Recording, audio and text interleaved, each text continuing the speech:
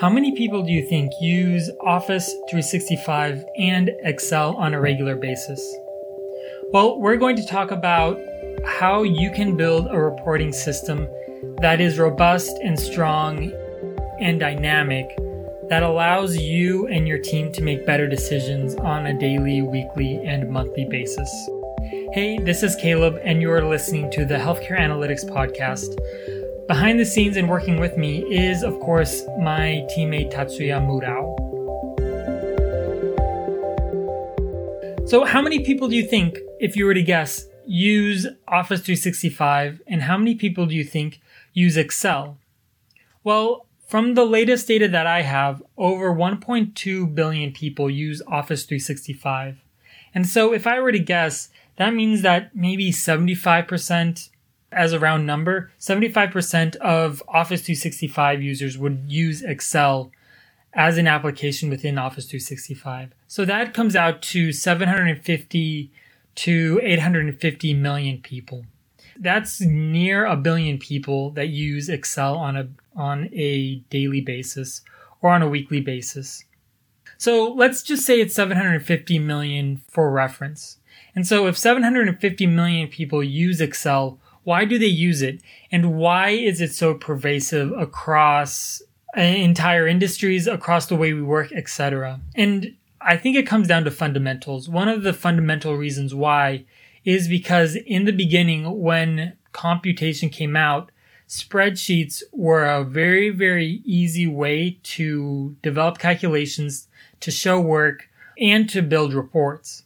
And so this reporting function made it so that the executives of any company could open up an Excel file, they could look at a report, and they could understand what was going on a regular basis in their company. And this was something that executives, that leaders were addicted to. And I will say addicted because it's really an addiction that anybody in managerial level used Excel to show why their work was important, why they were making progress, what problems they were having, etc. And what it allowed companies to do on a global scale was articulate their problems through math.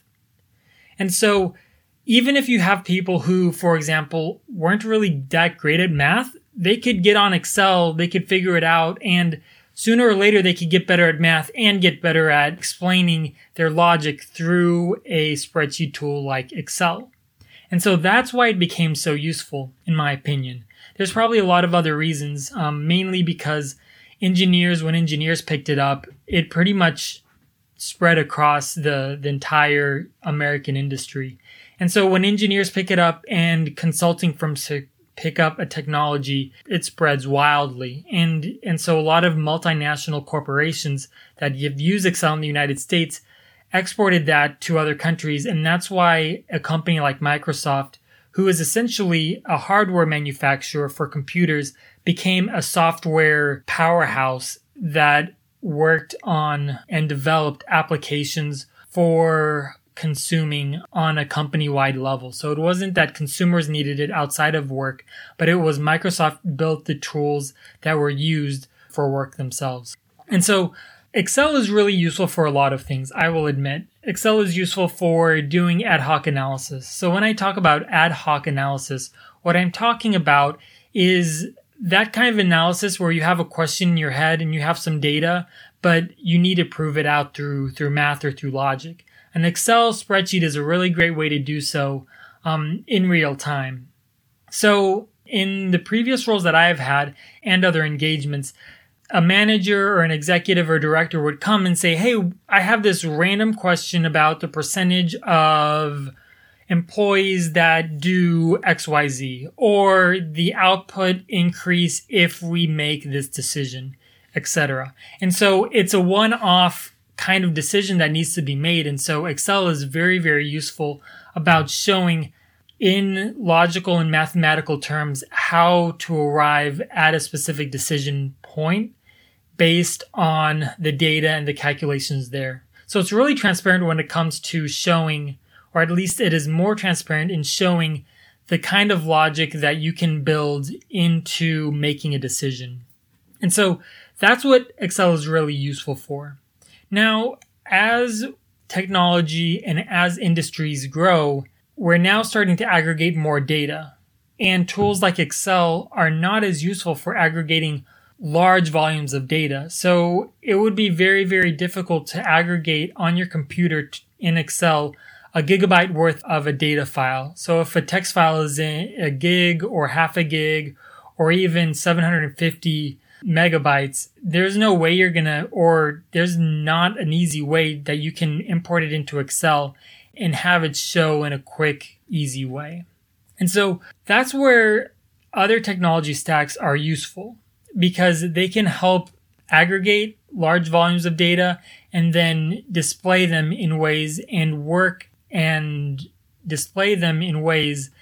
that are more useful for big data sets. And so, as we've talked about before, if you have a big cloud platform that aggregates, let's say, terabytes worth of data, then that cloud platform can then pipe data through a data pipeline to a reporting tool that can show that data on a regular basis.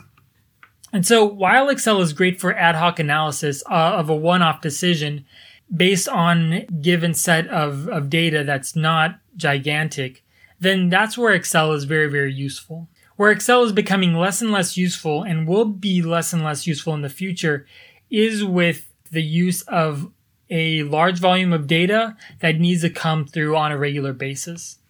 And that's what I mean when I talk about regular reporting. Excel is good for ad hoc analysis, but it's not as good for regular periodic reporting. So if you need a report as a leader on a daily, on a weekly or a monthly or quarterly basis, then you'd have to go through that whole process of aggregating the data, showing it, cleaning it, etc., if you're going to show it in Excel. Now, if you set up the right system and the right reporting system, then every day you won't need a human on the back end to deliver that report for you. The technology is already there for you to be able to sit down, have your coffee, and be able to consume the most important information you need for work in the morning without waiting for anybody to deliver that data. And often in some industries and in some applications, you need that data more than daily, right? Maybe you need it on a live basis, like every 15 minutes, every 5 minutes, etc. And that is where cloud computing, data pipelines, and having a robust reporting system can absolutely transform the way that you make decisions. So that when you see a change between 8 in the morning and 9 in the morning, then you can make a decision that impacts the entire day and does not hinder progress at all. So if you base it on the cloud and you have a data pipeline, then the first thing you need to do to build a reporting system is choose the right platform or the right tool set. And there are a lot of different tools that you can use for displaying your data that can connect to a data warehouse or a data aggregation or data pool. And we can go into the details of the pros and cons of different tools and why to use them, because that's one question I get often is, what tool do we use? What's important? What are the costs, etc.? And that's one of the first conversations we have. And so I will save that for another podcast, but I will just say that it's important that you choose the right platform to connect to the data sets that you need on a regular basis. So once you choose the right platform or reporting tool set, then it's important to identify the reports that you need to upgrade. And this is getting into the aspect of trying to replace the Excel reports that just need to be updated on a daily basis. These aren't the ad hoc reports, but these are the reports, the Monday morning reports, the production reports, the on-time reports, whatever those reports are that you need on a regular basis. Those are the ones that you most likely want to replace, because by replacing them, you can allow an engine or you can allow the technology to deliver that to you without having somebody spend a lot of time on the back end trying to deliver you a report. So in my experience, this can save, if you have a report that's automatically coming to you, you can save on average 2 to 4 hours a week, depending on how long it takes to generate a report. And so if it takes a human like an hour a day to create that report, well, you can save that time if you have the right systems in place to be able to deliver the reports to you in a way that works for you and your company and your team. So after you identify the reports you want to upgrade, then you need to start the process of understanding how that report works, how the existing report works, and how you're going to replace it. And so if it comes down to we need different sets of data, or if it comes down to we have these calculations in this Excel spreadsheet that we need to translate into this reporting platform, then it's really, really important that you articulate all the things that need to be replaced and the steps that need to be taken to do so. And once you've done that, then you can build a plan of how to convert your current report into a more robust reporting platform or tool. So after that takes place and you understand what needs to be translated, then you can find somebody in your company or outside your company that can do that translation work or do that work of building the report in that new reporting tool. And often those reporting tools are very, very common or sync up with your existing platforms. So for example, if you're already using Microsoft Office 365, then a tool related to Microsoft would be something like Power BI that is already within Microsoft. If you're using technology and a technology stack that uses Macs or uses things that require a finer set of designs, then maybe Tableau is a better way to do so because of its properties when it comes to developing the right graphs that you need. Other tools are definitely out there as far as Oracle or NetSuite or whatever platform you have, but choose wisely which tools you're going to use and how you want to translate those tools into that data platform. Because once you've committed to a data platform, the positive part is that it can automatically, and it can be automated as far as the reporting process can be automated, but you're tied down to a specific tool set that now you need to train your team or those in your company to use and to refine and develop. And so after you've developed and you've developed that tool in that new platform, then what you need to do is you need to test it for data accuracy. So you need to test and you need to make sure that the new report on the new platform is identical or gives you the right information. And you can compare it to the current live report that's in Excel in order to make sure that it's 100% accurate. Once you've tested the accuracy, then you can roll out the new report and you can use it almost in parallel to the existing report that you have. And this parallel process can take a week, it can take 2 weeks. It just depends. But the important thing is that this parallel testing gives you and gives your teammates and gives those within your company confidence about the efficacy of the report so that they can rely on the new report to make decisions. And so after this parallel testing, then you can start to roll out the report to managers, to directors, to executives, to leaders in your company that would use a report on a regular basis.